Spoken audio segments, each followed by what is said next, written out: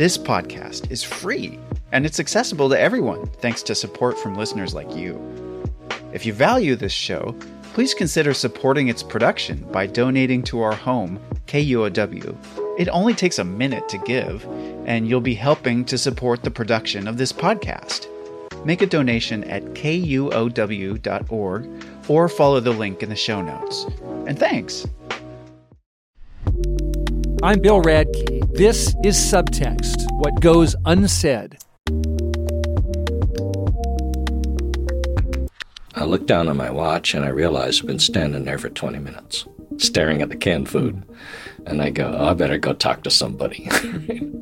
Sean Wong is one of Seattle's most celebrated writers, a novelist, anthologist, and a creative writing professor at the University of Washington. In 2013, he got a phone call from his friend, the actor Tom Skerritt. Skerritt was in Top Gun, Alien, Steel Magnolias. Anyway, he lives in the Seattle area, and Skerritt told Wong about a disturbing statistic, that soldiers and veterans were dying by suicide at a rate of 22 per day. When we did a little more investigation, we found that family members, as well as members of the military, said that no one was listening to their story. And so Tom gathered together some of his friends, several of us are screenwriters or novelists, and said, well, we know how to teach storytelling. So let's teach them how to tell a story. So the point was, there's a lot of silence, particularly, I think, for young men and women in the military, who may have become injured in combat or have mental health issues or emotional health issues upon returning. Our storytelling workshop actually became part of their medical therapy. The workshops began at Joint Base Lewis McChord near Tacoma. Wong and Skerritt and their partners are not war veterans, and they're not health professionals. They just relied on 3 simple principles of storytelling.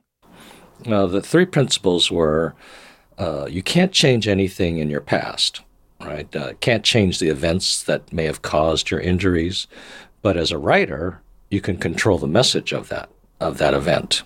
And I don't think that really occurred to a lot of the soldiers, that they can control the message of what happened to them. What does that mean, control the message? They can tell that story, but they can tell it in their own words rather than to simply repeat the facts. For example, the second principle of our workshop is tell the truth, not the facts.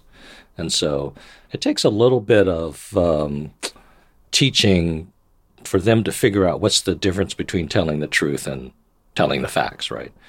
So there might be the facts of their injury, how they got injured in combat or in training or whatever. But underneath those facts is the truth that often someone might be unwilling to express. And I can give you examples of that later. But the third principle of our storytelling workshops, that is, everything you write in our workshop must indicate what it is you're trying to understand, not what it is you already know, right? So the common cliche in creative writing workshops is write what you know. Mm-hmm. And for us, it's write what you are trying to understand. You said that there is a silence involved when it comes to these veterans. What do you mean by silence here?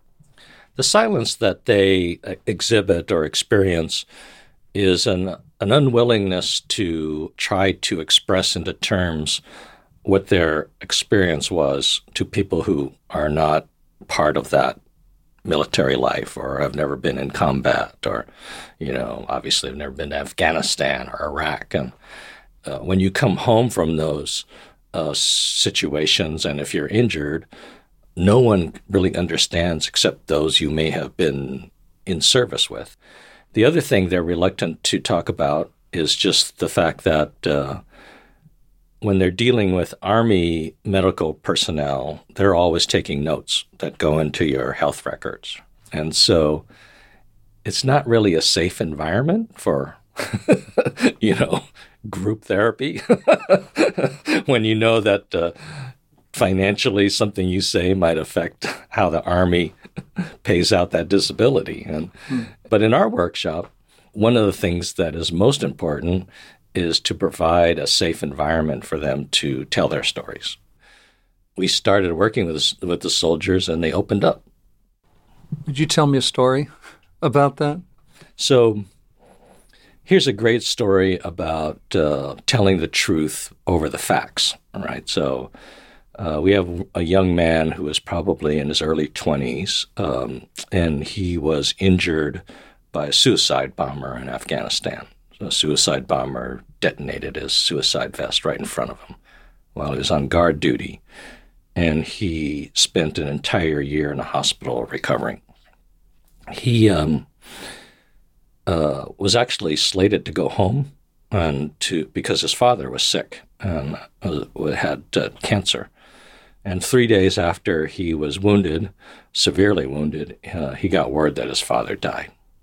And of course I believe he was in Germany in a hospital at that time.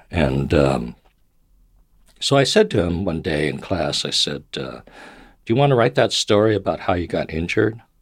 And he said, no, I don't want to write that story. I know that story, right? And he goes, I relive that story every year in a hospital bed, right? He goes, I said, so what story do you want to write? And he says, I want to write the story about me sitting at my father's bedside and telling him the things that I was going to tell him. And so he wrote that. And that's what we mean by tell the truth, not the facts, right? No one can deny that what he wrote is not truthful, right? It's not factually true, but it's truthful. It's the story that he relived in his mind while he was in the hospital bed, and he never got the chance to be that son who sat at his father's side. But in writing, it's that other principle of our workshop, which is you can't change anything in your past, but as a writer, you can control the message of that event. And so what he was doing was rectifying history, right? And setting aside his injury and being the son who sat at his father's bedside while he was dying, and there cannot be a more truthful moment than that for a young man like this, the soldier. You said that one principle is write what did you say? Write what you're trying to understand, not what you know? Yeah, write what your writing should always show what it is you're trying to understand, not what it is you already know. Can you tell me an example of that? Yeah. So, for example, and all of these sort of cross boundaries with each other, and the perfect response to our writing assignment was when something has all three elements in it. I had a young woman in my workshop at the Walla Walla Veterans Center, and she was our very first session with our workshop. And I mentioned this thing about how you can't change anything in your past, the three principles, but as a writer, you can control the message. Anyway, at the end of the workshop session, she came up to me and handed me a piece of paper with one paragraph written in pencil on it. And she said, I'd like you to read this. I wrote it in class. And it was a paragraph that simply said that from the age of 9 until she left home, her father sexually abused her. Just a couple of things about that, but it was just a very short paragraph. She's probably in her, I would say, early 30s at that time when she was in our class. And I looked at her and I said, well, why did you write this? And she said, because of what you said. My writing should show what it is I'm trying to understand, not what I already know. And she said also, when you said that as a writer, you can control the message of what happened to you in the past rather than to have it control you. And she said, I didn't know that. And so I wrote it down. And she said to me, this was a surprising part. You're only the third person who even knows that story. Her mother, her father, and now me. And it had remained buried for decades, And So it was something as simple as that. Here's what your responsibility is to yourself in your writing. Did she say what it was she was trying to understand about what happened to her? I think she was just trying to break the silence, at least by writing it down and letting go of it, right? And I saw that over and over among the veterans. Once they wrote something down, they started to let go of it, Like I would have this assignment that's called My Biggest Regret. And everybody's got one. But are you willing to explore it, right? And they were, and once and a lot of times these regrets are something that they held on to from maybe when they were even teenagers, right? And that they were cruel to somebody or something like that, and often something quite simple. And they don't realize that you're a completely different person later in life. You're not the same person who may have committed that cruel act or something like that, or did something that you would never do in your current age. Let's say they were 40, years old or something like that. And I remember one man who's in his 40s, and he wrote down his biggest regret, which was when he was in basic training with this other young man. They were both in their 19, 20 years old. And this other young man got severely injured in basic training, and he didn't help him. He got help later, but at the time he didn't help him. And 20 years later, he was still talking about it. And I said to him, "This happened 20 years ago when you were 19 or 20? He goes, "Yeah." And I said, "You would never do that today, would you?" He goes, "No." "You would get help, right?" He goes, "Yeah." And I said, "Why is that?" He goes, "I don't know." I said, "Well, you're a different person now. You're 40 years old. You know a thing or two." Right? And he said, "Oh, yeah." I said, "I think you could let it go." And next day he came back to class. This was at Joint Base Lewis McChord. And I said, "So did you think about what I said?" He goes, "Yeah, I had an appointment with my therapist, and I told her what you said." And I said, "What did she say?" She said, "You should try that." And he goes, "And so I let it go." And I said, "How long have you been working on this issue?" He says, "I've been working on it with my therapist for over a year." And I said, "Your therapist owes me some money." And his whole life changed. It was really interesting. His whole life changed when he finally let go of that. And to me, it was so simple. You're not a 19-year-old kid. You're not that person who turned his back on somebody. We'll continue the show after a short break. This is Subtext.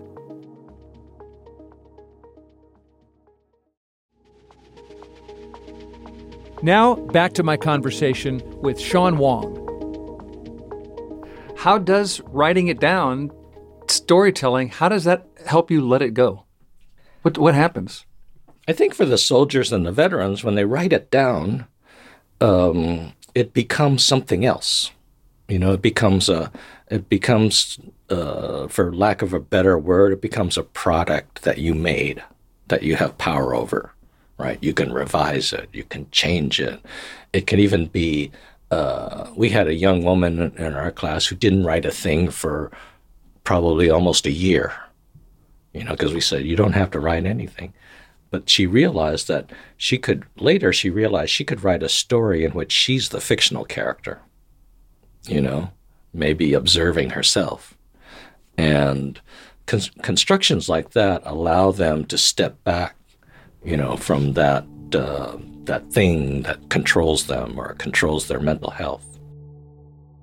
You told me once that everybody has something that they are really trying to understand. Yeah, I think everybody carries around, my friend Warren Etheridge calls it, that I work with in Red Badge Project, he calls it their nugget. It's your thing that you're always trying to define and understand, Not just writers, but everybody? Yeah, everybody has a nugget, Am I loved? Am I honest? Am I worthy? Am I truthful? That kind of thing. So everybody has that kind of nugget. And especially artists and musicians and painters and writers and actors and directors, it may be something from your childhood or some event, and it's always the subtext of behind your work. The subtext. May I ask what your nugget is, Sean Wong? My nugget is pretty simple. It's I'm always trying to explore aspects of absence. The absence of somebody from your life. And how do you process that? How do you deal with it? How do you define it? That sort of empty space created by somebody who's lost to you, or you stepped away from, or whatever. You have firsthand experience, right? So probably the best example is my father died of cancer when I was 7, and my mother passed away when I was 15, and I have no siblings, and so there's two things that happen to you. There's the absence, your loss of your parents, but also there's a kind of freedom too. On top of that, their loss creates a kind of vacuum, in your life that you have to fill somehow. I moved in, with my aunt and finished high school and then went off to college, and I grew up in a generation of baby boomers who, in the 60s and 70s were rebelling against their parents, right? Mm-hmm. Rebelling against the establishment, right? I graduated from high school in 1967, the summer of love in the Bay Area, and I graduated from Berkeley High School. And right in the middle of it all. Yeah, and went off to San Francisco State, and so I was in the middle of it all. At the same time, I couldn't understand why my peers were rebelling against their parents.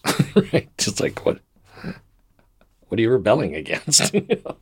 You have parents, right? I mean, I could understand, but I had a kind of freedom to do whatever I wanted, right? And which was a little bit odd, because it's sort of like maybe you didn't want that freedom, but there it was. I could be whatever I wanted, and I didn't have a tiger mother saying you have to be a doctor, that kind of thing, and you have to get straight A's. And so I decided I want to be a writer, right? And I didn't have to explain that to anybody, right? And I think in my generation, your parent dies and there's no therapy. You don't go to therapy.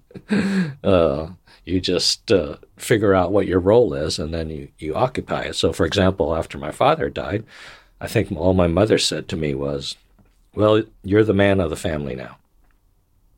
And so at age 7, I realized, okay, I guess I got to grow up and take care of my mother. But you had to fill all of that space. By the age of 9, there was no more babysitters and things like that.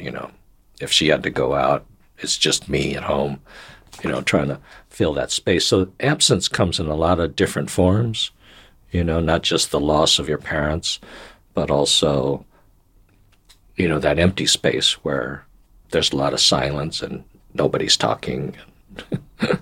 This is another aspect of my theme, what goes unsaid. Was that absence of that silence important to you then?